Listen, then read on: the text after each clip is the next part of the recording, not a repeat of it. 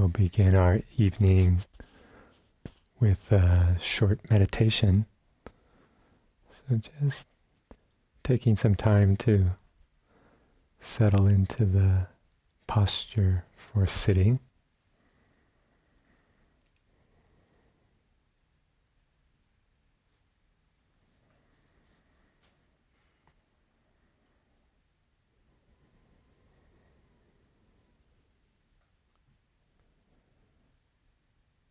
For the purposes of both insight meditation and Zen meditation,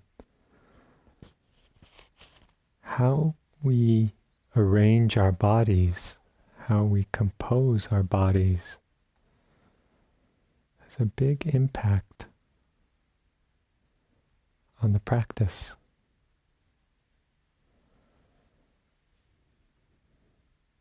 So taking some care in attending to the body.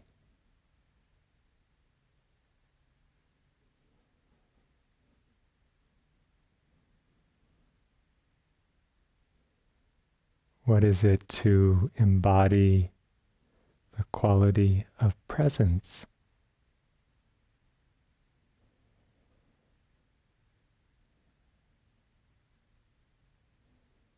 Of awareness.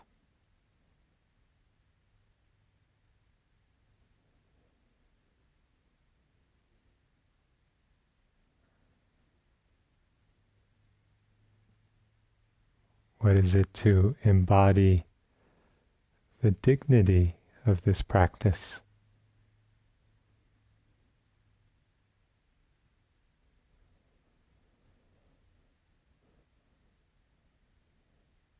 May be helpful to begin with a few deep breaths.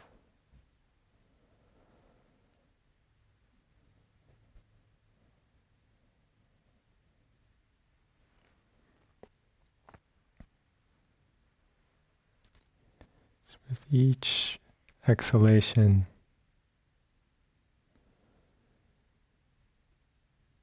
letting go of any of the momentum of the day.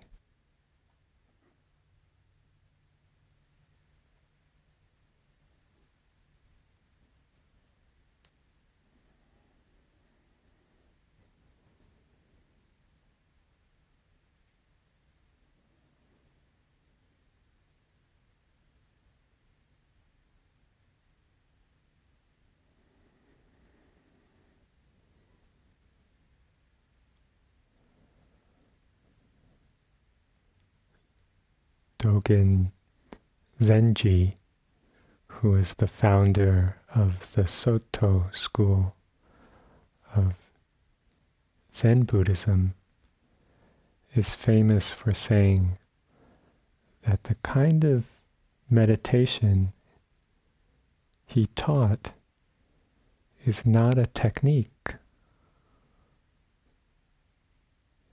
It's not a means of getting from here to there.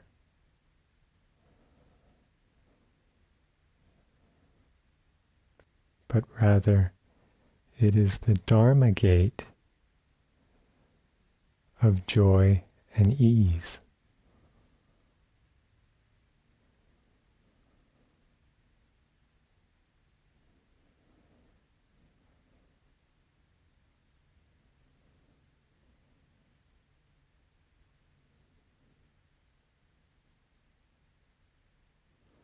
What is it to sit in a way that's not about trying to get somewhere else, but rather to be fully here?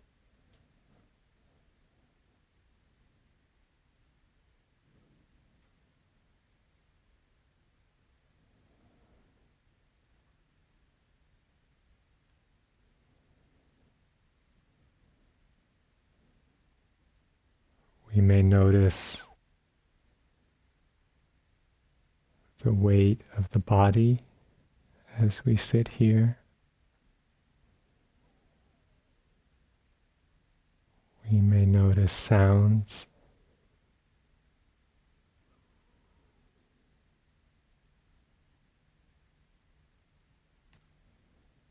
we may notice the simple movement of the breath.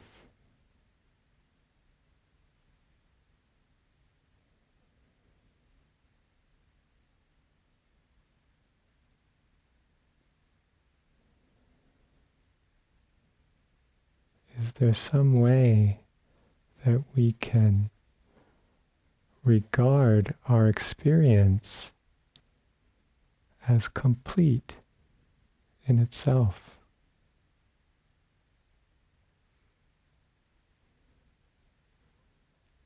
Just what it is.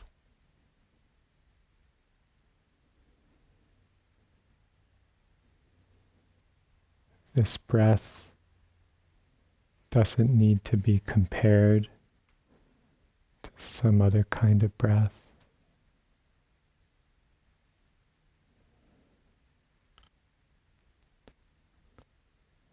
This mind doesn't need to be compared to some other kind of mind.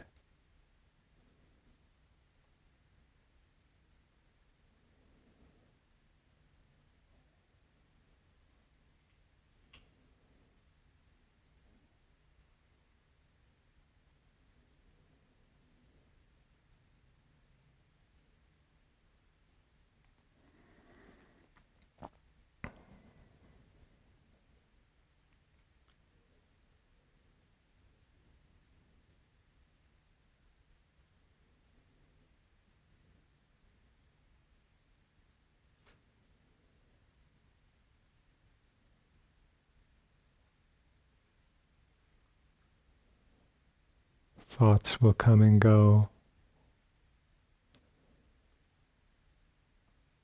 Feelings and emotions.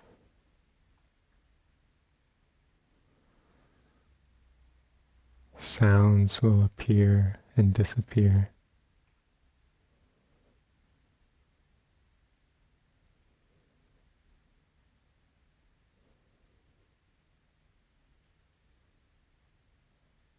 Can we open to the flow of experience exactly as it is right now?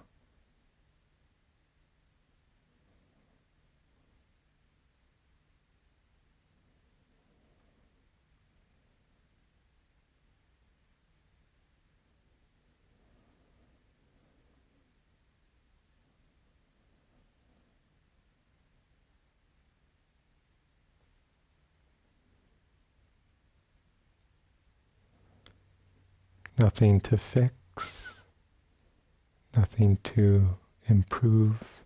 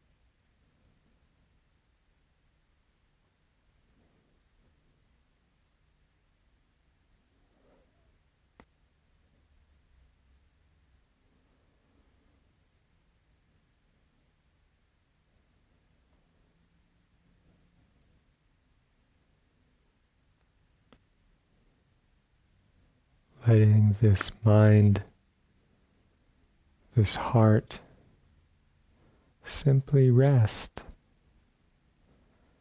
in the flow of things.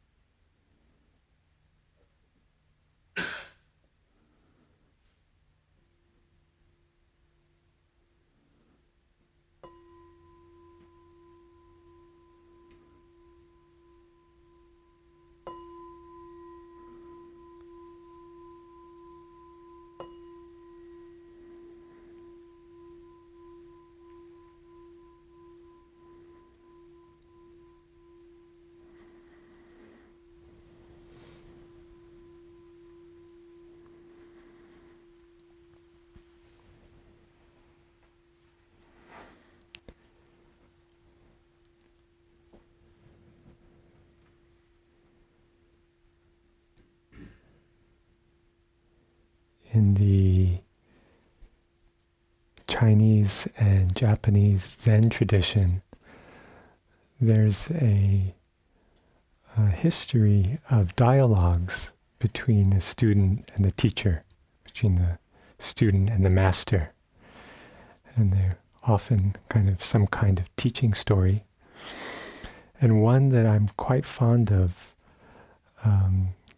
is something like the student asks the teacher, "What does it mean to meditate correctly and observe true reality?" What does it mean to meditate correctly and observe true reality? And the teacher says, a coin that is lost in the river is found in the river. Got it? A little bit cryptic. A coin that is lost in the river is found in the river. And I think maybe we could say one understanding of the river is the flow of our experience, the flow of life. And so if we've lost something, a coin that is lost in the river may be referring to some sense of that something is missing. Something is, we've lost something of value. And I think maybe there's a way that each of us come to practice with this kind of feeling like something is missing, something has been lost. We want to get back or recover or find or seek or understand. And so to say a coin that is lost in the river is found in the river, what I love about this is this idea that what we feel, what we think we've lost, that what we feel is missing, what we feel has gone missing from our life, is to be found in our life. It's to be found in this flow of experience. To be found right here, this life, this body, this heart, this mind, just as it is. You know, and how wonderful is that we have what we need. We have everything we need. And so something about,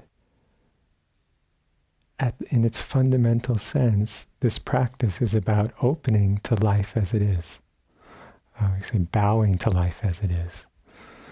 And then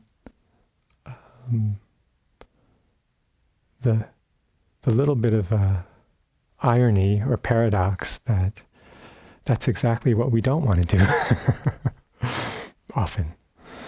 That life as it is sometimes it feels like it's a problem.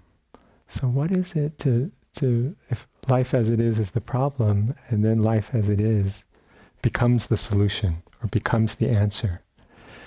And I think this is something that points to the nature of insight, which one definition of insight might be to see what's always been there in a new way. You know, to see in a new way something that's been there all along. So this shift in understanding, shift in perspective. And so to open to life as it is the request of practice. And then this question of what is it that supports us to do this? What supports us to open our heart, open our being in this way?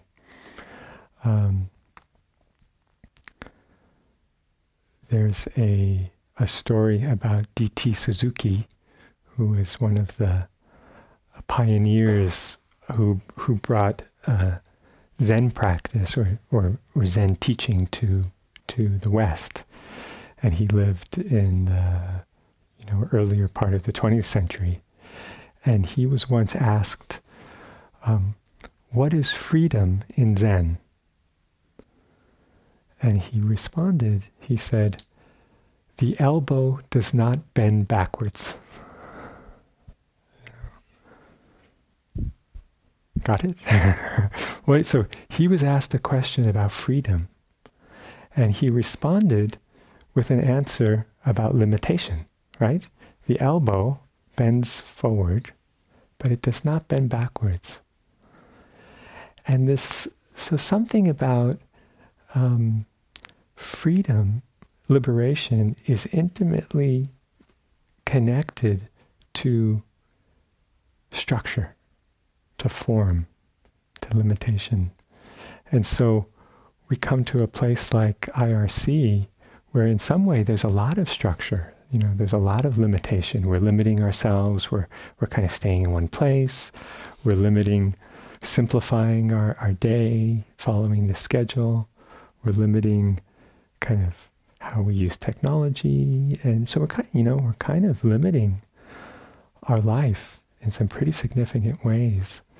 But it's in the service of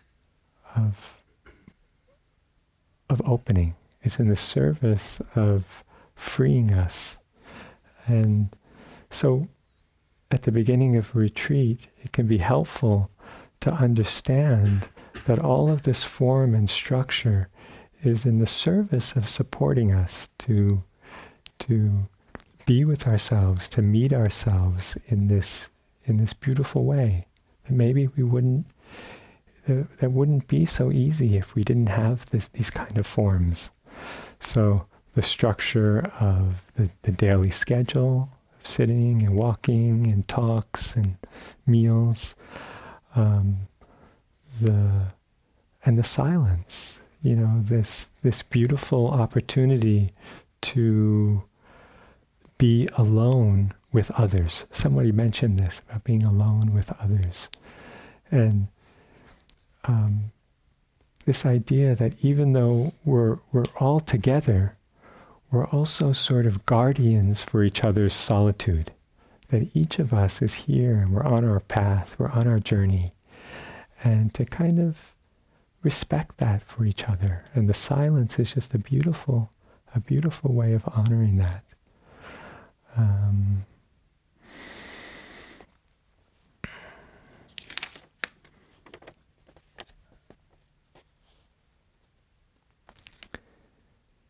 The other idea I love at the beginning of retreat, especially in this time of year where it's dark, it's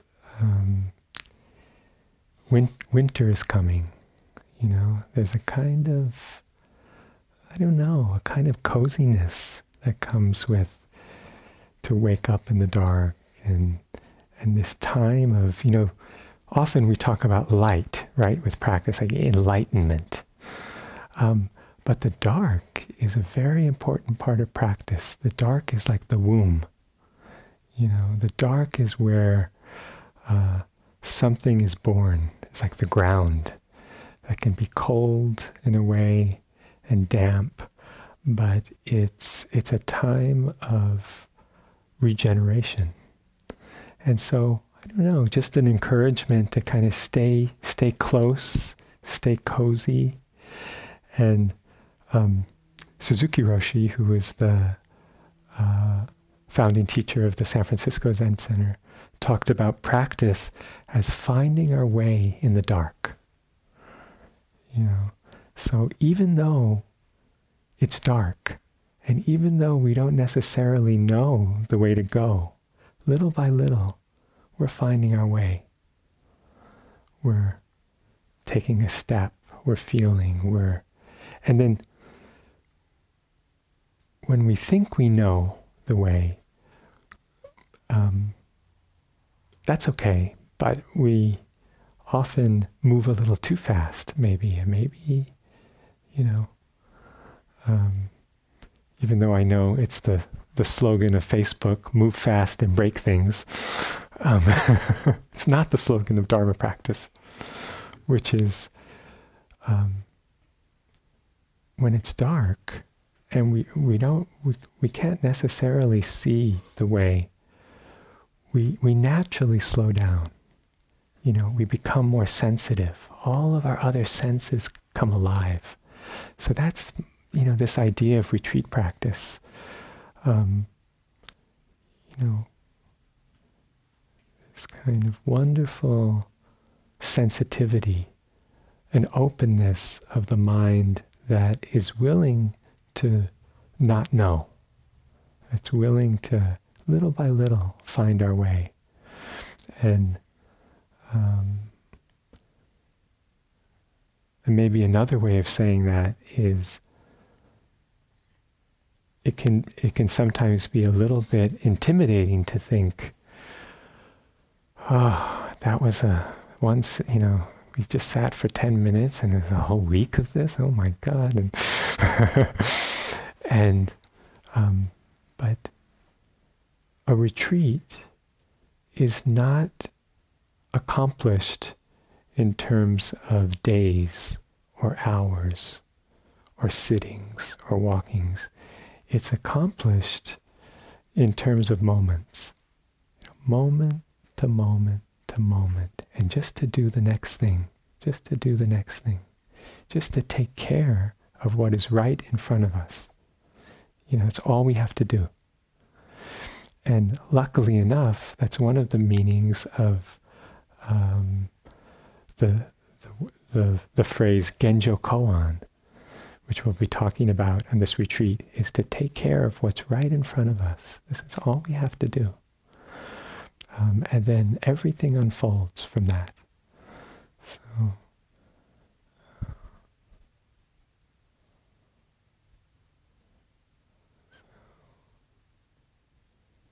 I wish you a wonderful week of practice. Yeah, thank you.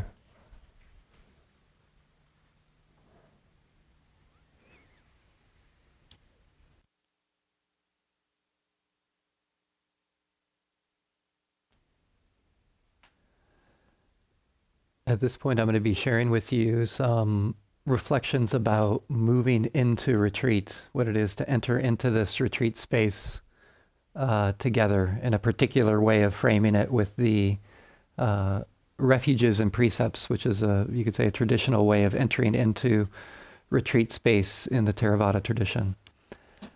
Before I begin doing that, I just want to invite everyone to mindfully stand up, just to move our bodies just a little bit, just to come into standing, move your body a little bit, and then we'll come and sit down together again.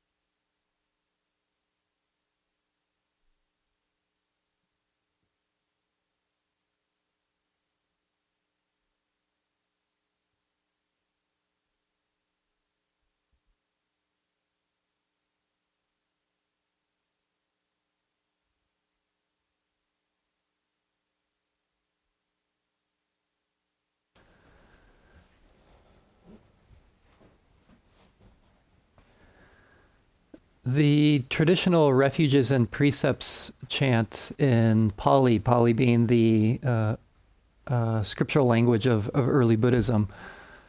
The first, is that okay? Is it up? Yeah. Can you hear me okay? Or okay, good. Good. Is it working? Okay.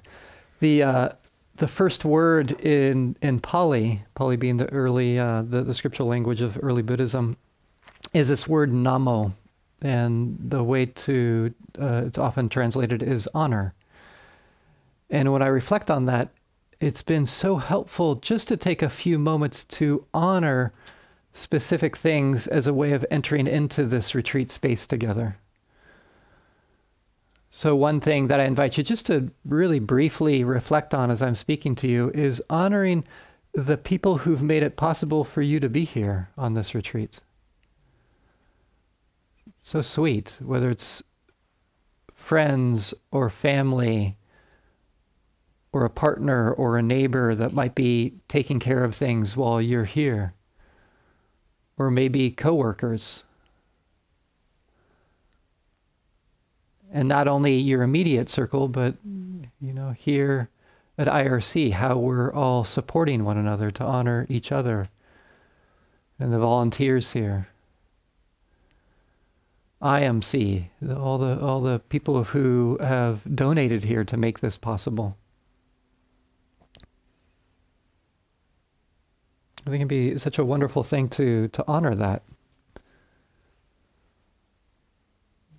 As I like to say about this path, no one can tread this path for you. And you can't do it alone. No one can do it for you, and you can't do it alone. And this honoring is simply honoring those who have made it possible for us. Oh yeah, I can't do it alone. Oh, I'm here because of the support of others.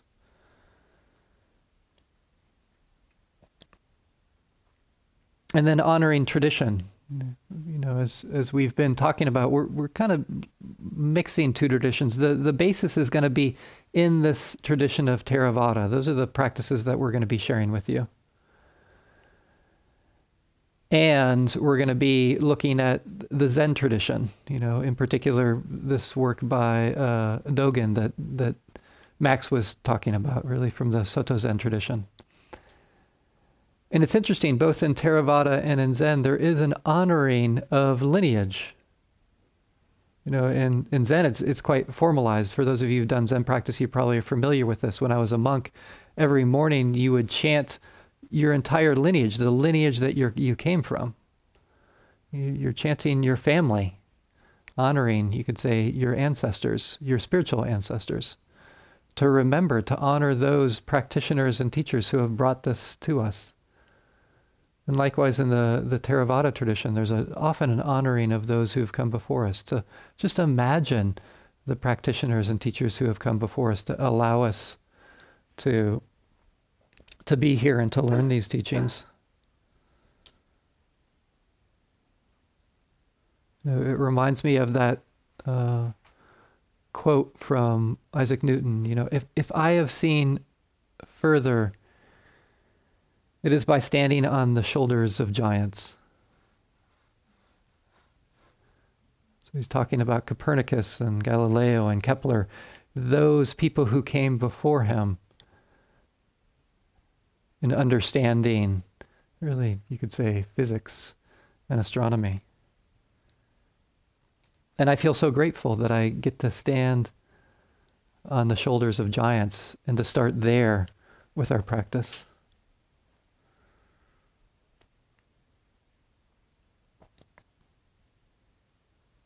And to also honor this land that we're practicing on. I'm here, and we're here because of the support of this earth, the earth herself. And also what comes with that is to honor the peoples of this land. Right? Before colonization, it's said, or I've been told, that this is the land of the Awaswas tribe, which has now been combined together with the current tribe of the Amamutsan tribe of this area. Why would I mention those people? Because there's been all kinds of people living on this land. And it's just to acknowledge this process of colonization that's happened to this land, which is so important given the practice that we'll be doing here together. Because you could say what we're doing is we're just decolonizing the mind. Right? The mind's been shaped by these forces of greed, hatred, and delusion, or unskillfulness. And what a wonderful thing to do for a week, to decolonize the heart and mind. So to honor the land and the peoples of this land. So again, honoring those who have made it possible for you to be here, honoring tradition, and honoring this land and the peoples of this land.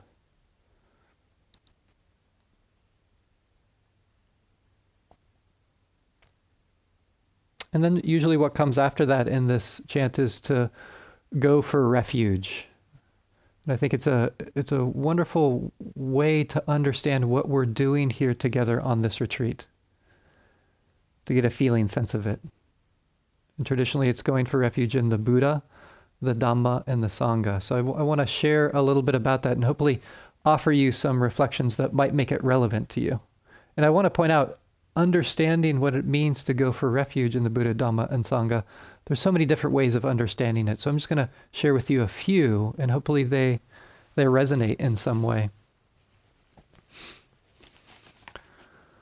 So first of all, going for refuge in the Buddha. Maybe one story about this, just to frame it a little bit. Once upon a time, there was this Brahmin named Dona, and he was on this road, walking down this road, and right ahead of him was the Buddha walking, and he was so moved by just how the Buddha was carrying himself. There was just something about him that really was touching his heart. And not only that, when he looked down on the road, he saw the footprints of the Buddha. And in the heel of that footprint, it said that Dona saw this wheel with 1,000 spokes. Right? So here he is. He sees someone who's walking in the world in a radically different way, touching the world in a radically different way. So he's quite moved by this. And the Buddha had gone on and had walked into the forest and had found a place to begin sitting meditation. So Dona followed him into the forest. And of course he had to interrupt the Buddha's meditation. I mean, here's this guy, what's up with this? And so he goes up to the Buddha, and my understanding of the translation, maybe this is a little bit of a loose translation, he asked something like, "What's up with the footprints?" Like, wow, I've never seen footprints like that before. Are you some kind of celestial being? Are you a deva? And the Buddha said, no, He said, well, are you a Gandhava, which is yet another celestial being? And the Buddha said, no. Well, are you a human being? And the Buddha said, no. And then Dona said, well, what are you? And the Buddha said, I am awake.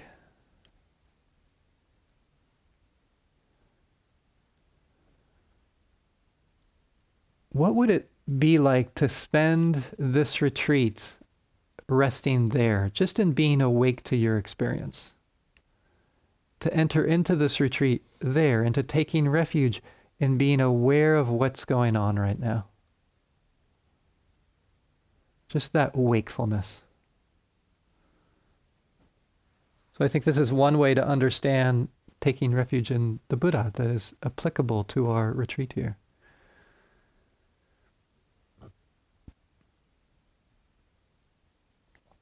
Taking refuge in the Dhamma. That's just a Pali word, in Sanskrit, Dharma.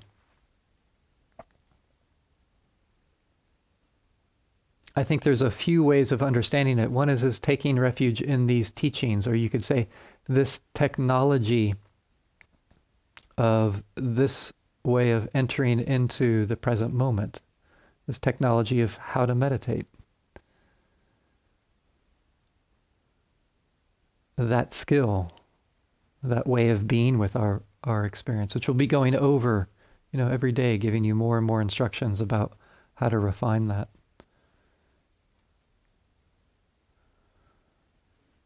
Or another way of understanding taking refuge in the Dhamma, for for this retreat, which I find so helpful, is what's it like to, as Max was pointing to, taking refuge in how things are right now. If you got a mind like mine, what my mind likes to do is to think about how things could be different every moment.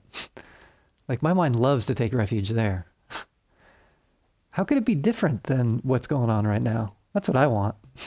I just want something different. I want more of this or less of this. And it's a different turn of my heart to be like, oh, what's it like just to notice what's going on right now? It doesn't mean that I become some kind of bump on a log in my life. It just allows me to begin from a different place with noticing what's going on right now, taking refuge in the way things are right now.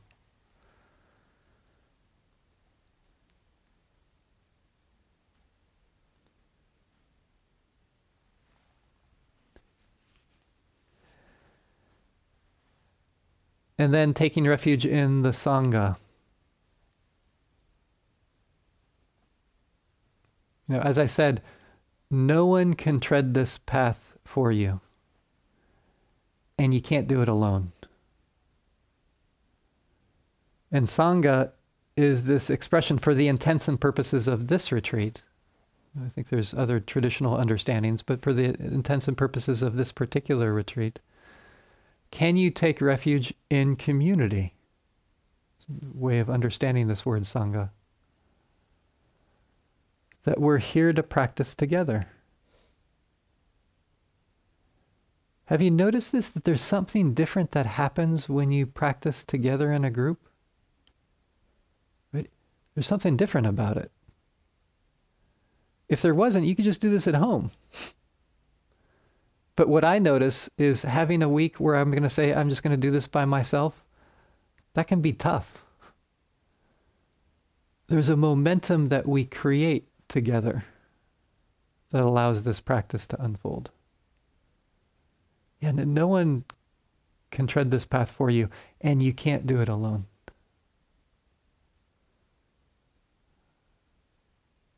Sometimes I think there's a mystery to that power. Now, I was told that they, after the Bosnian War, they were looking at, just because of all the trauma that had happened as a result of that war, they were looking at different interventions that they were utilizing to address the trauma that had happened there. So they were looking at like cognitive behavioral therapy and other forms of therapy. And do you know what they found to be the most effective way of addressing that hurt? The women's knitting circle.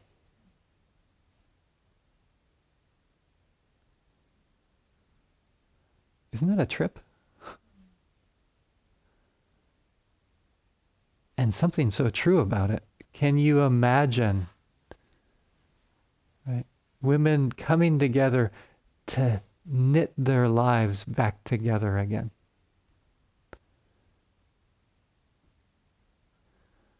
We come here to knit our lives back together again, or to find the coin in the river that was lost in the river.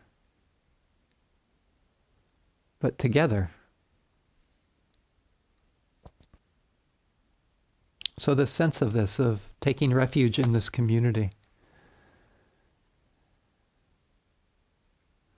So we have these first parts, the honoring, those who have made it possible, the tradition, the land, the peoples. This act of taking refuge is a way of starting to get a feeling sense of entering into retreat. Taking refuge in the Buddha of being awake, even being awake right now to your experience. Taking refuge in the way things are right now, the Dhamma. Taking refuge in that we're doing this together.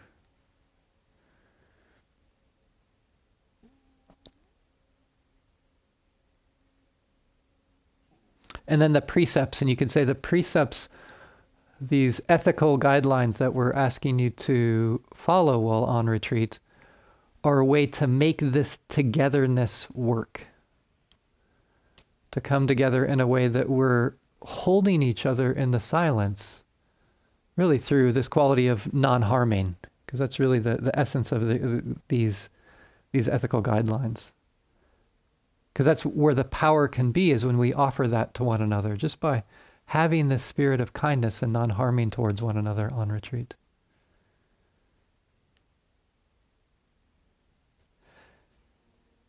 Because I want to acknowledge being a human being among other human beings is such an interesting thing in terms of creating this container. Because I want to point out that we're physiologically designed to find the most safety around other human beings. It really is physiologically embedded in us. We're very much tribal creatures. That's how we find safety. And at the same time, what's the predator that's most threatening to us? Human beings, right? So I just want to be honest. This is the thing that we navigate when we come together, is like there's this potential, but it's also tricky, given, this predicament of being human beings around other human beings. So we're aiming to prime it into this place of safety, of connection, of support. And I want to point out before I go over these, just starting to get that sense that the folks around you are going to have this intention of kindness and non-harming can allow us to feel what it feels like to be in a group of people differently. Like I remember meeting somebody who she'd started doing some retreats, and then it finally landed upon her as like, wow, this is the first time I've really felt relatively safe in a group of people. And the reason, she said, is because I knew that people at least had this intention. Of course, we can still harm each other with holding this intention, but it allowed her system to settle in some way. And if that's all you get from retreat, that's a huge thing. It's a really beautiful thing for our systems. What a beautiful thing to offer one another of that potential.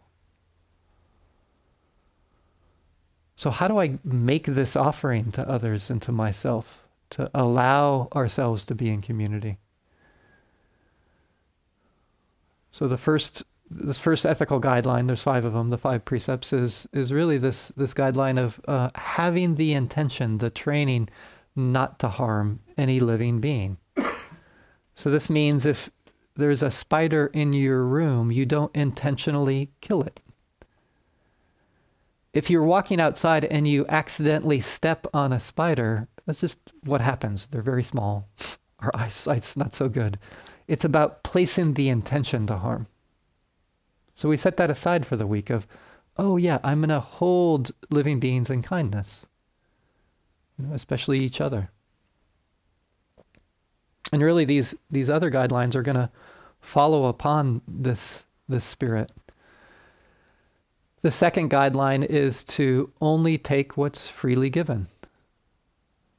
So that means not to steal. Very simply, like if I were to put a $100 bill in the middle of the room, it would be there at the end of the retreat. So I can settle around my belongings in that way.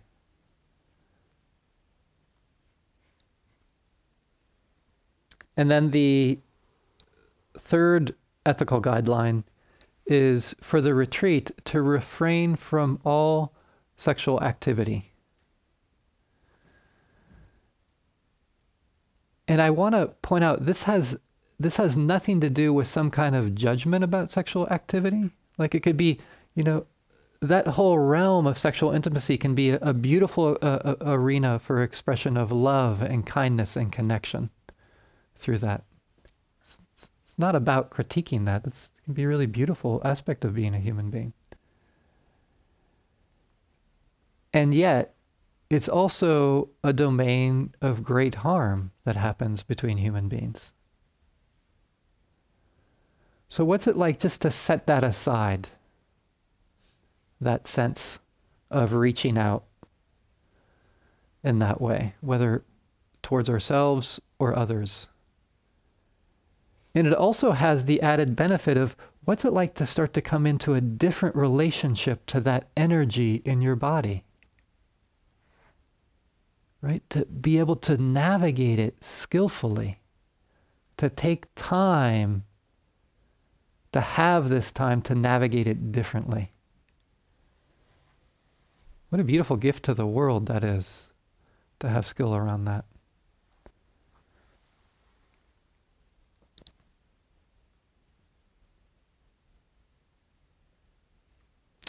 And then the fourth ethical guideline or training that we're inviting you to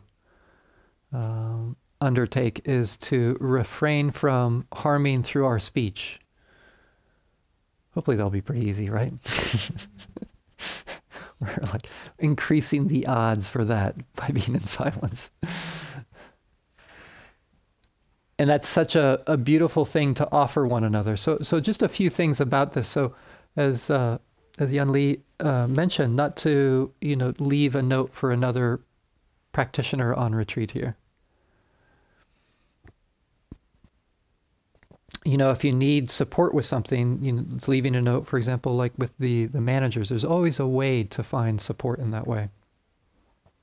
But it's in this realm where I've seen this happen on retreat again and again, where someone feels like they're just having a minor conversation with someone else and it doesn't have impact, but it really can have a huge impact. And the wonderful thing that we can offer one another is our silence. This warm silence of togetherness, because that's what makes this so powerful, is creating that container of silence. And again, another aspect that has been mentioned a couple times, but I want to mention it again because it's such a powerful part of our lives now, is the setting aside the technology, and especially our phones.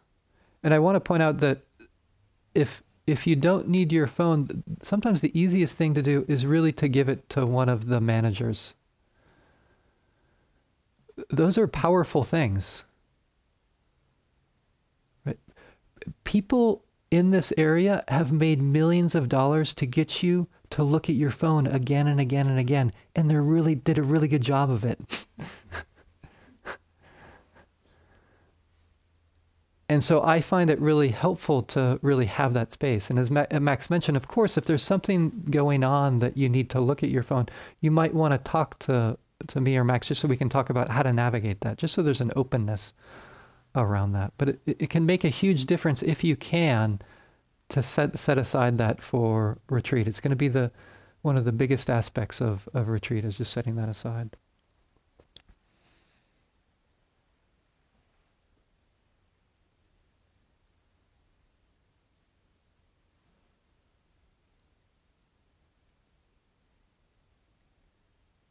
And then the last ethical guideline is, the way it's talked about, is to refrain from intoxicants that cloud the mind. And the reason for that is when the mind is clouded, it's easier to slip into unskillful behavior. So what's important about this is it's taking intoxicants with the intention to cloud the mind. Of course, if you have prescription medication that you need to take, please continue to do that. There's a way that's supporting the mind. So it has to do also around intention as far as that goes. So yeah, continue with those things if that's what you're taking, if they're supports. I also, though, want to mention the use of like plant medicines or psychedelics with the intention of kind of deepening our spiritual path. Or sometimes this idea of microdosing with these substances. What I want to point out is that here on this retreat, we're just not prepared to support you and you taking those kinds of substances. So I just want to point that out, that it's better not to take those, even microdosing, just because we can't support you with that. It's not the container for it.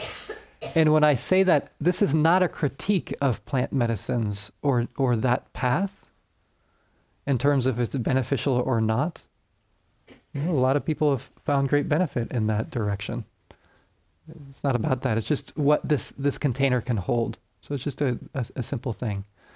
around that, to refrain from that if that is indeed part of your spiritual path. Okay, so again, this way that we're creating this container together, having this intention of non-harming, only taking what's freely given, to refrain from sexual activity, offering silence to one another, and to not take intoxicants that cloud the mind.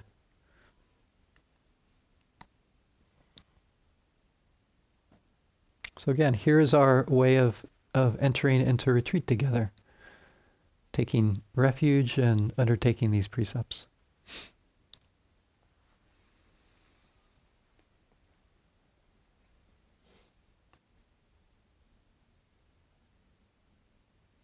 So now what we're going to do is we're going to just introduce this this text that we'll be going over in all of our talks, called the Genjo Koan. And we'll pass it out, and then I'm going to say just a few words about it, and then as a way of ending together, we'll be chanting it together.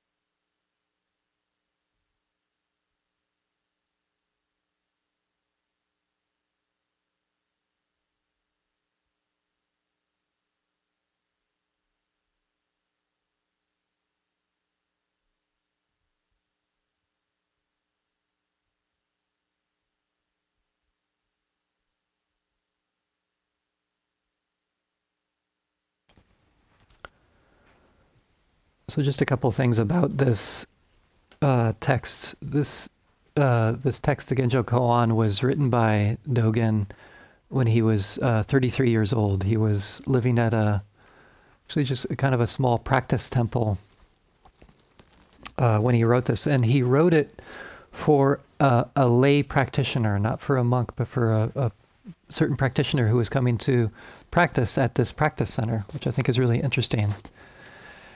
And that he also wrote it in Japanese which was a big thing because a lot of Dogen's writing was in Chinese because he'd gone over to China to practice, and a lot of the Chan texts were written in Chinese. So there was something, I think, different about this, that he wrote it in his mother tongue. And this is such a significant work just in terms of the whole Japanese literary tradition. For example, one translator said that the Genjo Koan is probably one of the most beautiful and profound works of prose that you can find in the Japanese language. So it's really kind of a significant thing.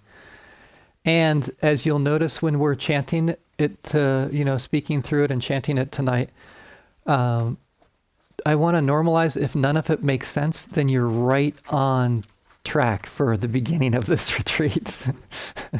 So it might feel bizarre and weird and strange, and maybe some of the sentences, hopefully, that Max and I will explain a little bit, that will make sense in terms of our practice. So I just want to normalize that experience of it, if that's some of the experience that you have with it the first few days.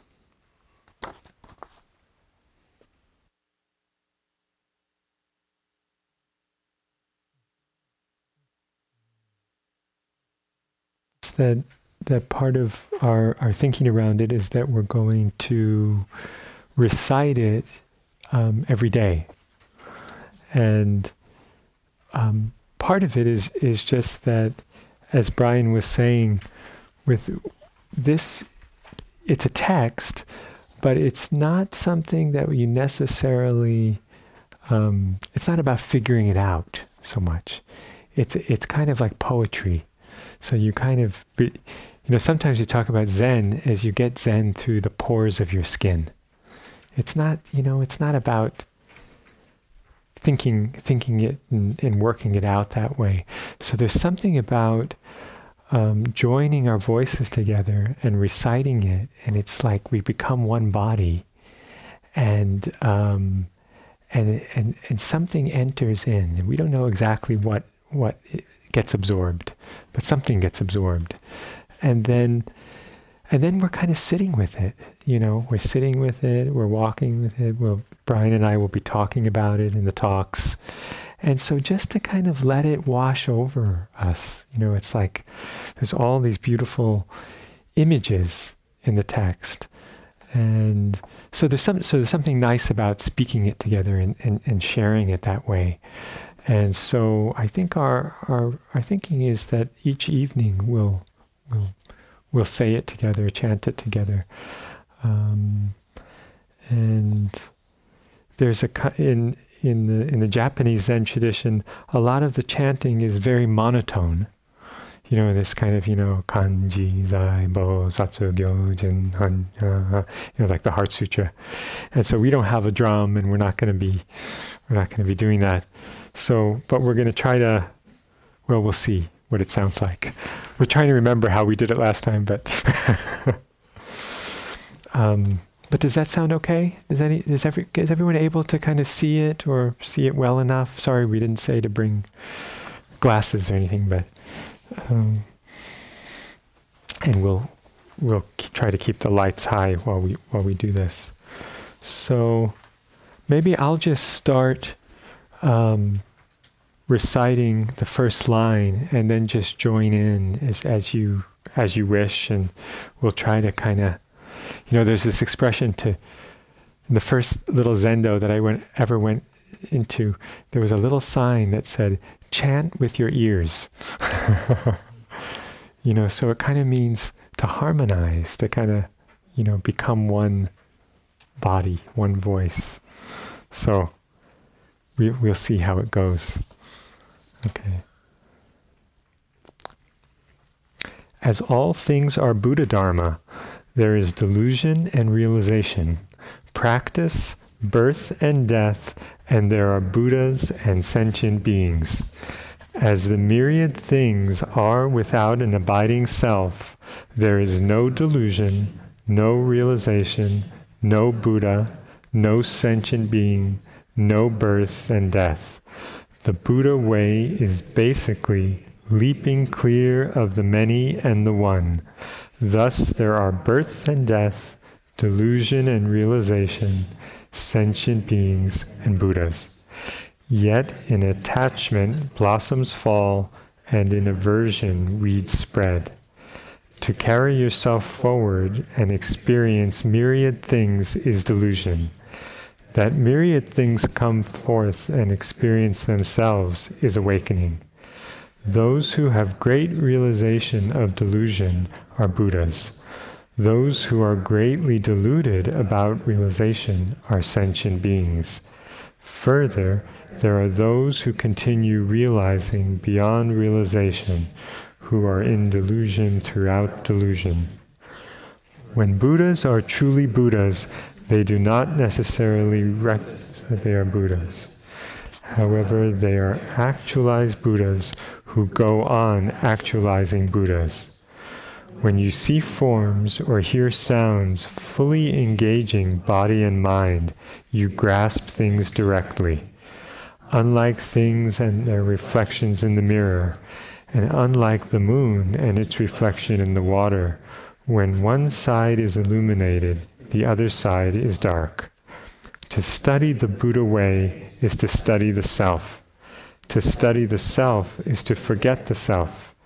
To forget the self is to be actualized by myriad things. When actualized by myriad things, your body and mind, as well as the bodies and minds of others, drop away. No trace of realization remains, and this no trace continues endlessly. When you first seek Dharma, you imagine you are far away from its environs. But Dharma is already correctly transmitted. You are immediately your original self. When you ride in a boat and watch the shore, you might assume that the shore is moving. But when you keep your eyes closely on the boat, you can see that the boat moves. Similarly, if you examine myriad things with a confused body and mind, you might suppose that your mind and nature are permanent. When you practice intimately, return to where you are, it will be clear that nothing at all has unchanging self. Firewood becomes ash, and it does not become firewood again. Yet do not suppose that the ash is future and the firewood past. You should understand that firewood abides in the phenomenal expression of firewood, which fully includes past and future and is independent of past and future. Ash abides in the phenomenal expression of ash, which fully includes future and past. Just as firewood does not become firewood again after it is ash, you do not return to birth after death. This being so, it is an established way in Buddha Dharma to deny that birth turns into death. Accordingly, birth is understood as no birth. It is an unshakable teaching in the Buddha's discourse that death does not turn into birth. Accordingly, death is understood as no death. Birth is an expression, complete this moment. Death is an expression, complete this moment. They are like winter and spring. You do not call winter nor summer the end of spring. Enlightenment is like the moon reflected in the water. The moon does not get wet, nor is the water broken.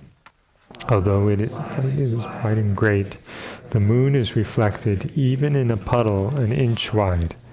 The whole moon and the entire sky are reflected in dewdrops on the grass, or even in one drop of water. Enlightenment does not divide you, just as the moon does not break the water. You cannot hinder water, just as a drop of water does not hinder the moon in the sky.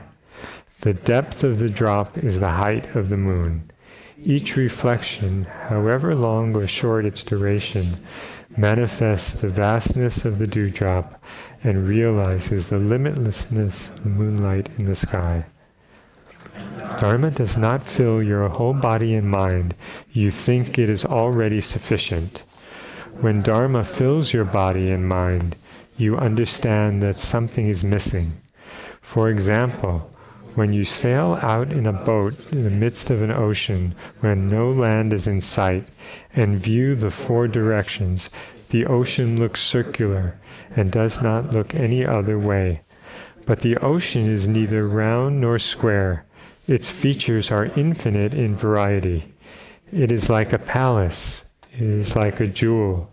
It only looks circular as far as you can see at that time. All things are like this. Though there are many features in the dusty world, the world beyond conditions, you see only what your eye of practice can reach. In order to learn the nature of the myriad things, you must know that although they may look round or square, the other features of oceans and mountains are infinite in variety. Whole worlds are there. It is so not only around you, but also directly beneath your feet or in a drop of water. A fish swims in the ocean, and no matter how far it swims, there is no end to the water. A bird flies in the sky, and no matter how far it flies, there is no end to the air. However, the fish and the bird have never left their elements. When their activity is large, their field is large. When their need is small, their field is small. Thus, each of them totally covers its full range, and each of them totally experiences its realm. If the bird leaves the air, it will die at once. If the fish leaves the water, it will die at once. Know that water is life and air is life. The bird is life and the fish is life. Life must be the bird and life must be the fish. It is possible to illustrate this with more analogies. Practice, enlightenment, and people are like this. Now, if a bird or a fish tries to reach the end of its element before moving in it, this bird or this fish will not. When you find your place where you are, practice occurs, actualizing the fundamental point. When you find your way at this moment, practice occurs, actualizing the fundamental point. For the place, the way, is neither large nor small, neither yours nor others.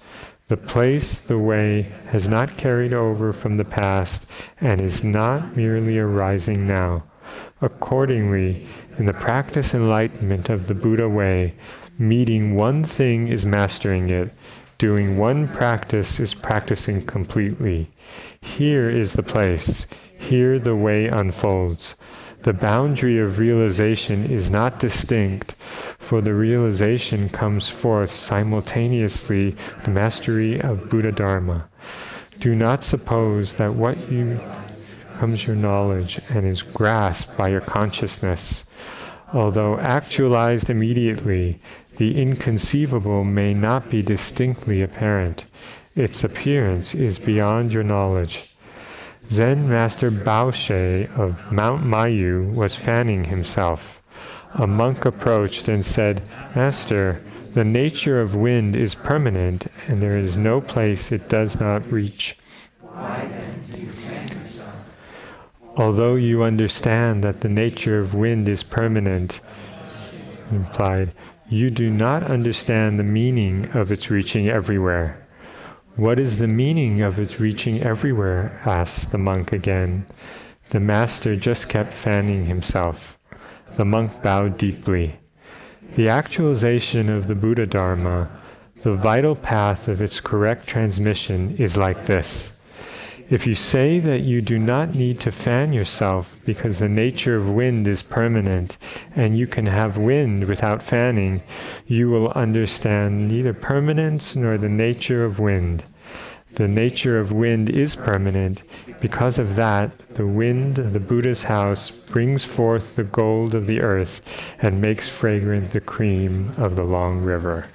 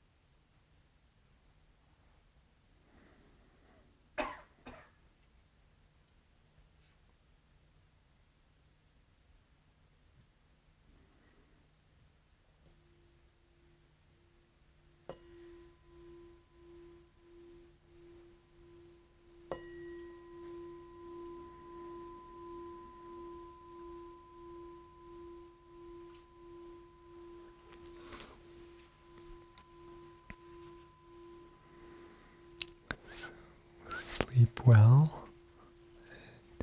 You can imagine Master Baoshe gently fanning us to sleep with the cool wind of practice, cool wind of the Dharma.